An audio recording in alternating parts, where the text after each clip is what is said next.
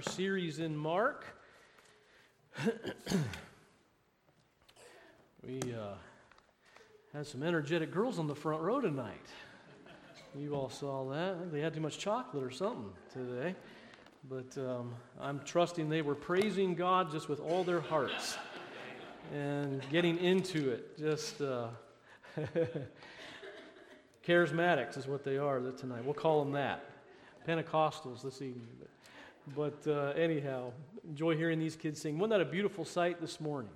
All those little ones and their moms and dads and families across this platform. And praise God for life. Yesterday was the Walk for Life, and what a crowd. Some of you all were there, and a great turnout, beautiful location. God just gave, it rained before, the night before, really rained, and then had beautiful weather for the event, and then last night it rained again, and so we just thank God for all of that, and for how He worked in that, and then what a sight this morning. Mark chapter 5 is where we, Mark chapter 6 is where we are tonight, Mark chapter 6, and before we continue on in Mark 6, let me just quickly give a little review and mention tonight. I don't have my slides tonight. I apologize for that. No slides. But in chapter 5 of Mark, we found 3 individuals. And we found them all eventually at the feet of Jesus. We find them there receiving some amazing things from Christ. We find that Jesus has the power over demons. He has power over disease, and then we find out He even has power over death itself in chapter 5. A demon-possessed man, a woman with an infirmity, 12 years, no one could help her, and then a little girl who even had died, and Jesus raised her again. All in Mark chapter 5.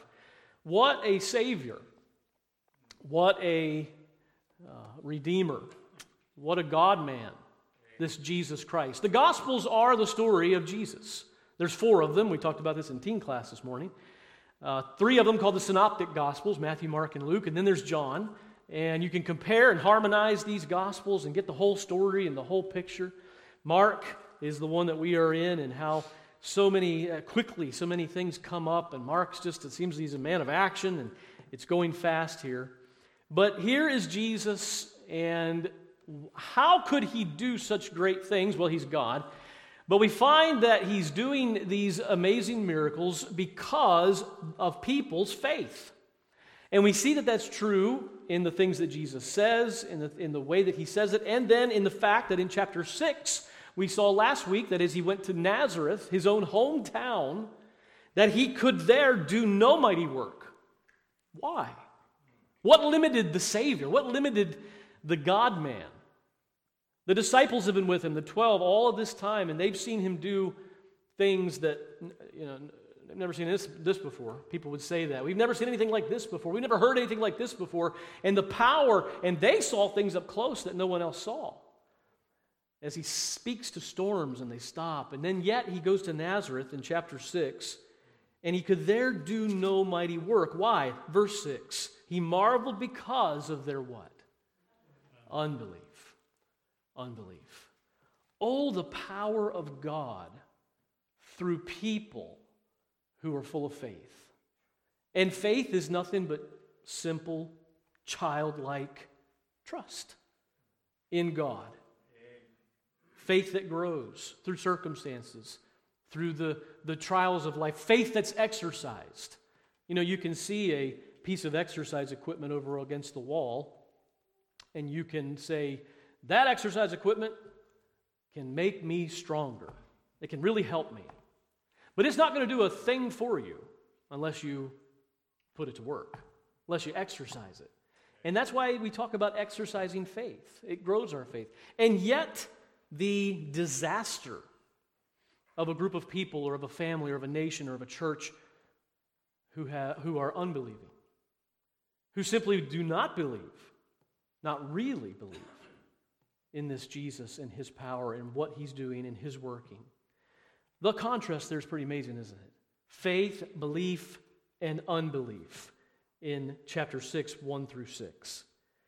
Well, let's begin with verse 7 and pick up our account here. After these mighty works of faith, and then after in Nazareth, Jesus not able to do any mighty work except heal a few sick folk because of their unbelief. Then in verse 7, Jesus calls unto him the 12 and began to send them forth 2 by 2 and gave them power over unclean spirits. And he commanded them that they should take nothing for their journey, save a staff only. No scrip, no bread, no money in their purse, but be shod with sandals and not put on 2 coats.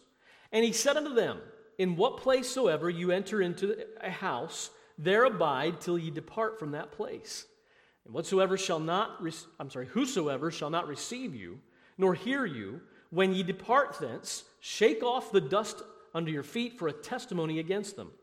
Verily I say unto you, it shall be more tolerable for Sodom and Gomorrah in the day of judgment than for that city. And they went out in obedience, and they preached that men should repent. And they cast out many devils, and anointed with oil many that were sick, and healed them. And King Herod himself heard of him, that is Jesus, for his name was spread abroad.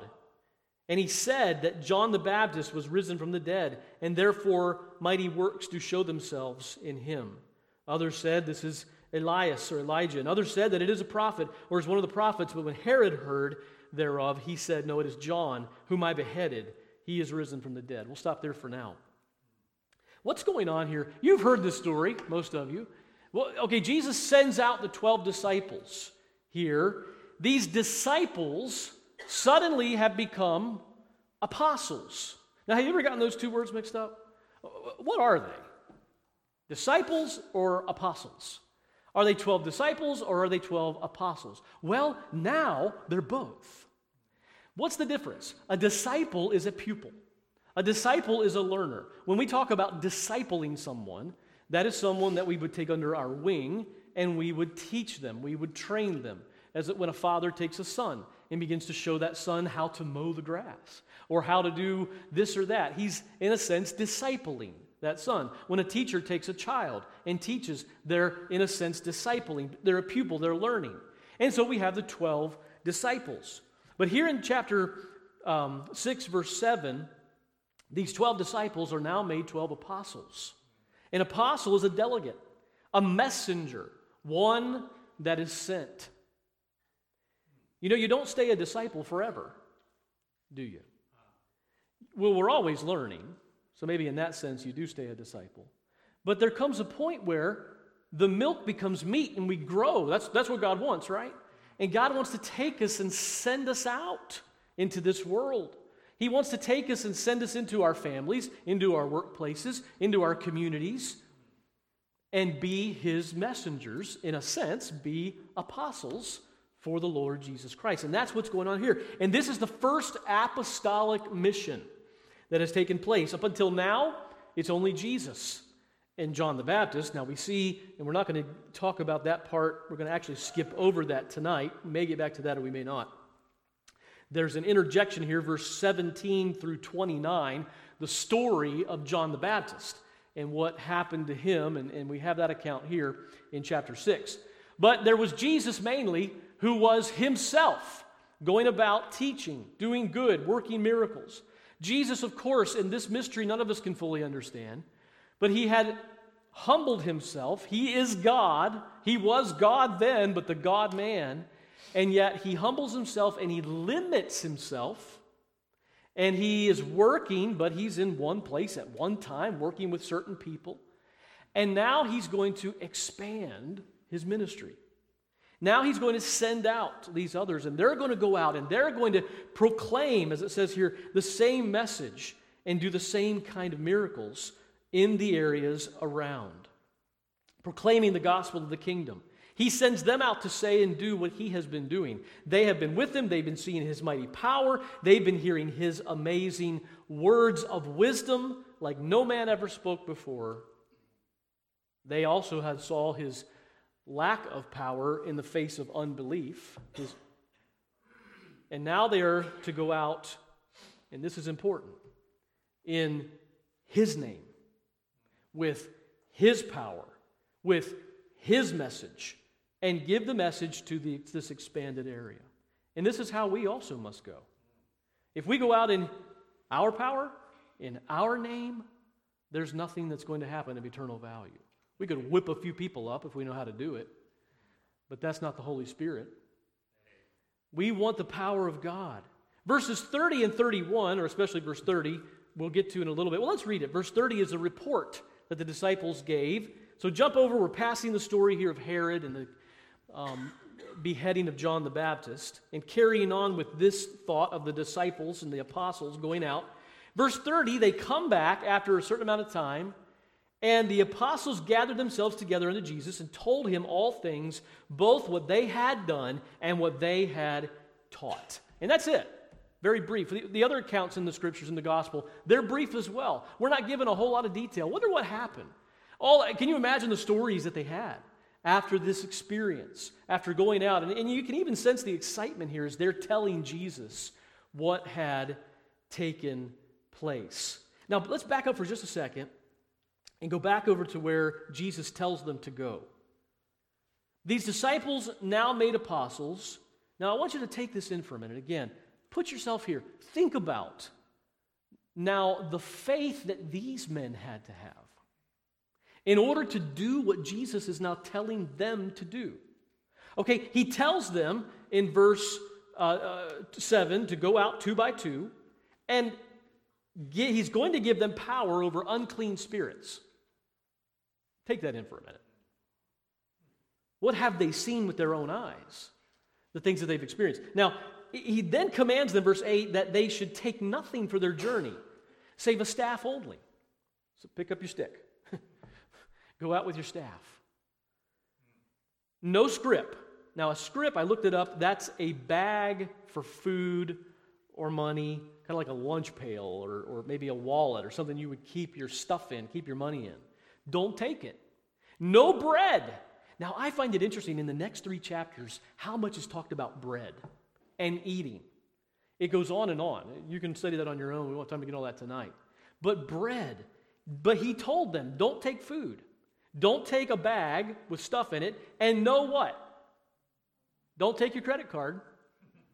Don't take your money. Don't go by the ATM machine in their purse. And be shod with sandals. Put your sandals on. So pick up your stick, clothes on your back, put on your sandals, and don't even put on 2 coats. 1 coat. Isn't that something? And go and do what I tell you. And he said unto them, you stay with whoever will take you in. Whatsoever place you enter into the house, there abide until you depart. And then he gives that warning about those that will not receive them. And verse 12, they go out. They obey. Trust and obey. For there's no other way to be happy in Jesus. They obey. They go. They do what he says, and they preach that men should repent. Now, if we go to the Gospel of Matthew, there's more detail. Matthew tells us they're preaching the kingdom of heaven is at hand. It's the same message Jesus has been preaching. Repent. The kingdom is here, is at hand. And they cast out, look at verse 13, many devils, and anointed with oil many that were sick, and healed them. Wouldn't you love to have been there when, I don't know, Bartholomew, for the first time, stood in front of a man with a demon in him?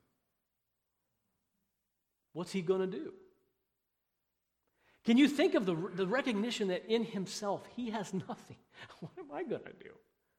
Here's a man with a demon. But Jesus had given the command, and apparently Bartholomew or whoever, Philip, Nathaniel, believed and had faith, and in the name of Jesus Christ and in his power, told the demon to get out of the man. And guess what? They cast out many devils and anointed many with oil that were sick and healed them. They were healed. Isn't that something? The power of God through these weak men in Jesus' name, in Jesus' power, not in their own. What an example for us to go out, not in our own name, not in our own power, but to proclaim the name of the King, to keep showing people, to keep showing them with our lives and showing them with our mouth the power of Jesus Christ and the power he can have in their life by faith. Well, that's what takes place. This is what we all need, by the way. This is the message that we need. Again, Matthew 9 gives more detail if you want to read that sometime about this event. Jesus Christ, it says in our passage down in verse 34 how Jesus sees many people and he has compassion. Again, for sake of time, I'm not going to go to Matthew. But if you read in Matthew, in the context of all of this, it speaks of how Jesus is moved with compassion on all these people because they're like sheep without a shepherd. Every man's doing what is right in his own eyes. There's nobody there to show them the way. And here's a king, a shepherd, the shepherd king, who has come. And he is the way. And he is the truth. And he is the life. He's everything that they needed, and he's everything that we need. And there's no true central authority for these people based in love, based in righteousness. Aren't we all like sheep, having gone astray, turned every man to his own way? Aren't you glad the Lord has laid on him the iniquity of us all? We're like sheep without a shepherd, individually, as families in our nation. And apart from Christ and apart from his word, we have no foundation, we have no standard, nothing to really live by but our own personal feelings and convictions, full of iniquity, the wrath of God stored up against us. But the Lord has laid on him the iniquity of us all. And now we come to him and we take of the bread of life and the water of life. And now the sheep have a shepherd and a king and a ruler and a master and a Lord over their lives, over their families, over their children, over their nation, over their churches. And we follow him. And he says, my sheep hear my voice, and they hear it, and they know me. And I know them. Isn't that a wonderful thing? This Savior that we have. This is the message throughout the Bible. Jesus brings stability. Jesus brings purpose for life. We are no longer sheep without a shepherd. So he sends them out. They come back. They report. They went by faith, taking the bare minimum. They're trusting the Lord to provide for them.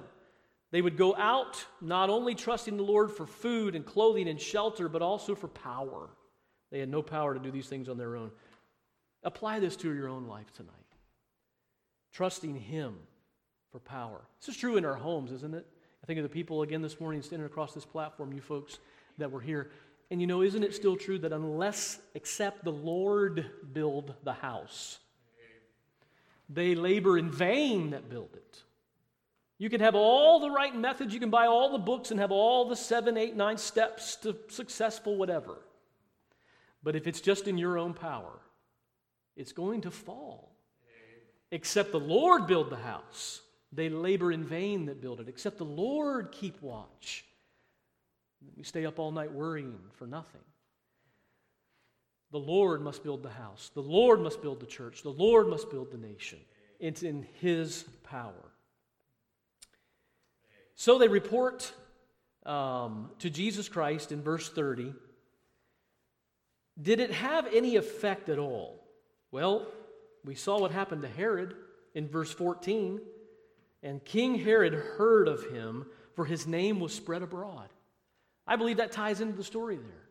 His name continues to be spread abroad. It continues to grow. And even the king himself hears of what's going on. And if you read that, you find out that here's the king himself on the throne, Herod, full of fear when he hears of this Jesus. Now, he doesn't know what's going on, but he knows he's guilty. And boy, is he guilty. Boy, is he the incarnation of sin itself in our story. And yet he's fearing the power of Jesus Christ. Now, let's move forward here tonight. That's the account of these men, these disciples, and keep that in mind. These 12 and the faith that they had, and the power of God, and what the Lord Jesus did because of their faith. We're continuing on with that, thinking through this. So they report in verse 30, and here's what Jesus says in verse 31. And he said unto them, come ye yourselves apart into a desert place and rest a while. for there were many coming and going, and they had no leisure so much as to eat. That word desert place can also mean desolate or solitary or a wilderness. Jesus tells them, let's now go into a solitary wilderness place and let's rest a while. Very busy, constantly working, and so busy that the account says they could hardly have time to sit down and get something to eat because there was so much work going on, so many people being ministered to, so much teaching Jesus was doing constantly. Well, you were going to find out they didn't get much rest, at least not according to this account. Maybe some time interlapped here. We don't know all the details. Again, if you compare the Gospels, the harmony of them, you can get a little bit better picture. But let's keep reading. They departed into a desert place, verse 32, by ship privately. And the people saw them departing, and many knew him, and ran afoot thither out of all the cities, and outwent them, and came together unto him. And Jesus, when he came out, saw much people, and was moved with compassion toward them. And here we are again, because they were as sheep not having a shepherd. And he began to teach them many things. And when the day was now far spent, his disciples came unto him and said, Lord, this is a desert, solitary wilderness place, and now the time is far past. Send them away, Lord, that they may go into the country round about and into the villages and buy themselves bread, for they have nothing to eat. So the disciples believe this is getting dangerous. It's getting to be dark. They've walked a long way. Maybe some of these folks were elderly, but they said, Lord, they need to be sent on home so that they can find something to eat. They have nothing to eat. Verse 37, and he answered and said unto them, you give them something to eat. What? He's training them. He's training them. Give ye them to eat. And they said unto him, shall we go and buy 200 pennyworth of bread and give them to eat? Now I looked that up, and if I'm right, if Google's right, that's a little less than $3 in American dollars. $2.80. Now back then that would have been more money than it is today, of course. Maybe that's all they had on them. I don't know. But is that going to even buy enough bread to give all these people to eat? And he saith unto them, how many loaves have ye? And go and see. And when they knew, they say 5 and 2 fishes. Now these are little loaves of bread a little boy was carrying. His mama had made him, probably, in a little stone brick fire oven.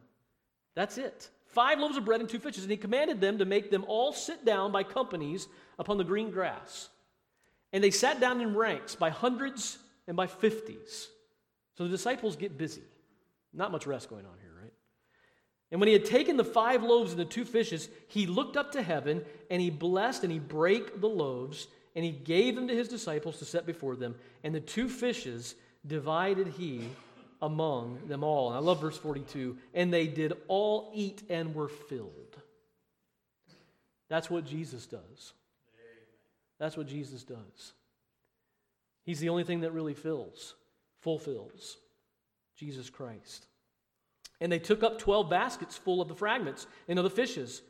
And they that did eat of the loaves were about 5,000 men. We could be talking about 10, 15,000 or more people at this event, when you include women and children, of course. Now, think about this for just a minute. Again, they're busy. Jesus has told them to take these people and divide them up between 50s and 100. And so they go out into this crowd. Can you picture 5,000, 10,000 people? And they begin to gather them. This is going to take some time. And they gathered them into groups of 50. 50 men in your family sit right here in this area. Okay. Next, 100 over here. Maybe it's a larger area of grass. 50 over here. While they're doing that, Jesus takes that bread and that fish and he holds it up to heaven and he blesses it. I believe he did that before everybody. And as they're out there, he begins to come over here and break bread off. 6, 7, 8, 9, 10. All the way up to 50 in a basket. Takes a piece of fish, breaks. In the basket. No soundtrack in the background. No flash from heaven. Nothing on the screen. It's just happening, right? They're all busy. They're all working. They're all 50s and 100s, 50s, getting this thing organized. Nathaniel, here's the first basket of 50. He takes it, he passes it out.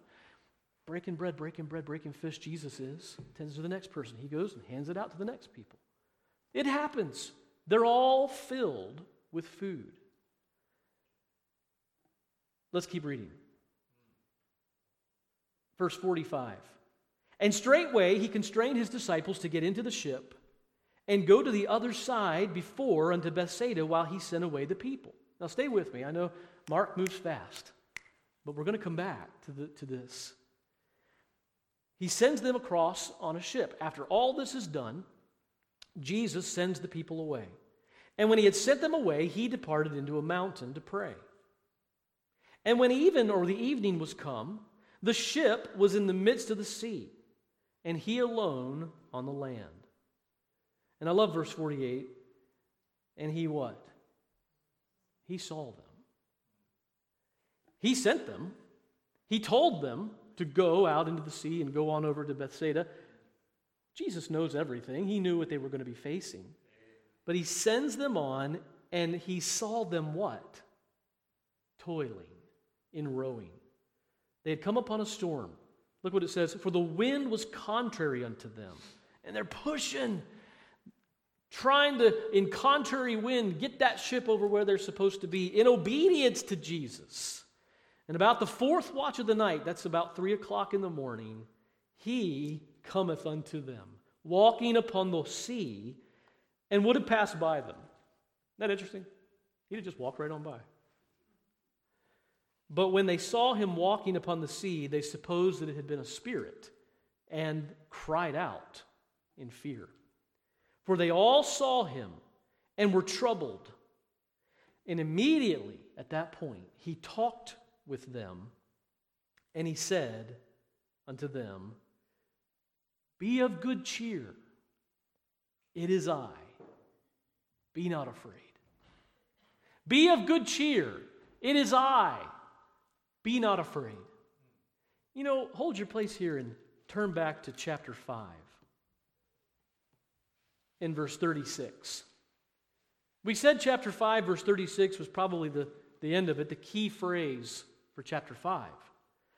Jesus speaking to the ruler of the synagogue after he had healed the woman of her disease, and the ruler of the synagogue had come and said, Come help my daughter who's dying. Somebody comes to the ruler of the synagogue and says, Too late! Don't bother the master anymore, she's dead. And Jesus looks over and says those words at the end of verse 36, Be not, what? Afraid. Only, what? Believe. Be not afraid.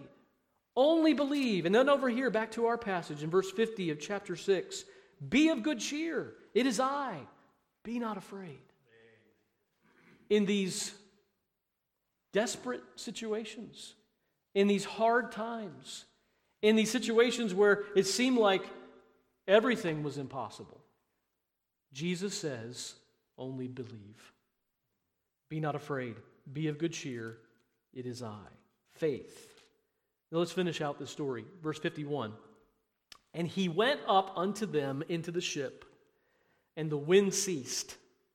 And they were sore amazed in themselves beyond measure, and wondered. Now look at verse 52.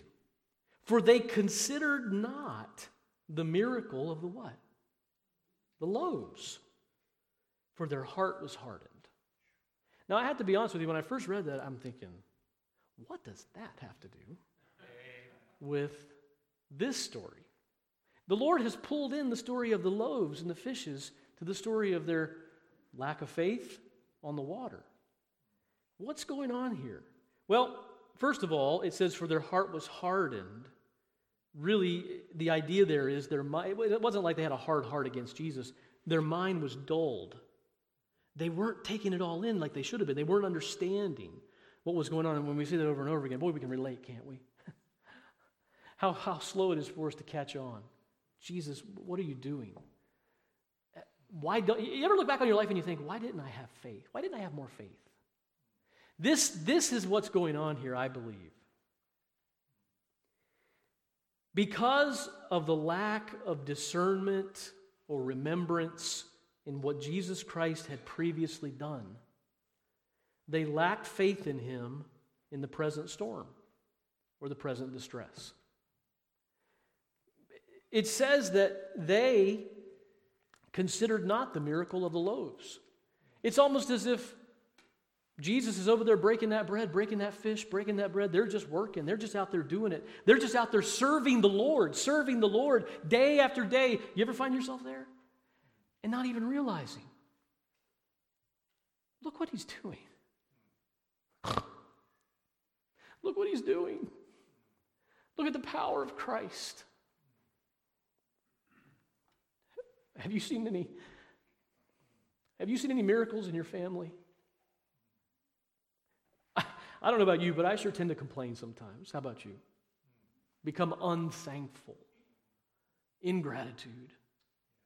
And I don't even stop to consider the great things God has done. Amen. In my home, in my life, in my church, in my nation. God has done great things. And then a distress comes. A storm comes. And I'm full of fear and I'm full of anxiety. Why? Because I've forgotten. Or I've not even considered it. Or I'm hard-hearted or dull to what he's been doing all along. All the prayers answered. All the things that I didn't even know about or see that maybe God will show me one day in heaven. Probably scare us all to death. The miracles of God. Has God provided bread for us? When's the last time we went without food so that we were literally almost starving to death? Just that one example. We could go down benefit after benefit after benefit. Because of a lack of discernment or remembrance in what Christ had previously done, they lacked faith in him in this present storm, distress. Their minds were dull to understanding. So who does your family belong to tonight? Who's Lord over your family tonight? Who's Lord over my home? Is it Christ? Well, if it is Christ, then no matter what may come, you know what you can hear the Master say? Be of good cheer. It is I. Be not afraid. Only believe. Remember his mighty works in the past. Trust him for the present and for the future. We had a theme in our church some years ago: praise for the past, faith for the future. And that's the message of that. Praise for the past. Remembering, not being dull of understanding, realizing that God keeps his promises. God is at work. He's always at work. He isn't leaving us, letting us astray. We sang that song a minute ago. How firm a foundation. I will not desert to his foes. I mean, the promises of God are real. They're true. And that ought to help us in the present situations and in the storms or the things that come ahead in the future. What about our church tonight? Who does your church belong to? Who's Lord over it? If it's Christ, then no matter what may come, be of good cheer. It is I. Be not afraid. Only believe. Only believe. His works in the past. We could apply that to our business. We could apply that to our nation. We could apply that to anything in our life. Praise for the past gives us faith for the future. Let's pray. Lord, I thank you tonight for the encouragement of your word. The reminder, Lord, of the importance of faith. Faith that's exercised. And Lord, of the disaster of unbelief. And Lord, I pray that you'll help us tonight to apply that into our own lives, wherever we may need to apply it tonight. Lord, I thank you for your blessings. Thank you, Lord, for your goodness. Thank you, Lord, for your grace and for your mercy. Lord, I thank you for, we talked about so many blessings tonight that you give to us and the things that we could thank you for, food and shelter and so many things you provide. But Lord, we didn't even mention salvation. God, how you have given us forgiveness of sin. Lord, there's so much that we can be so grateful for. God, help us to learn from the disciples, from the apostles.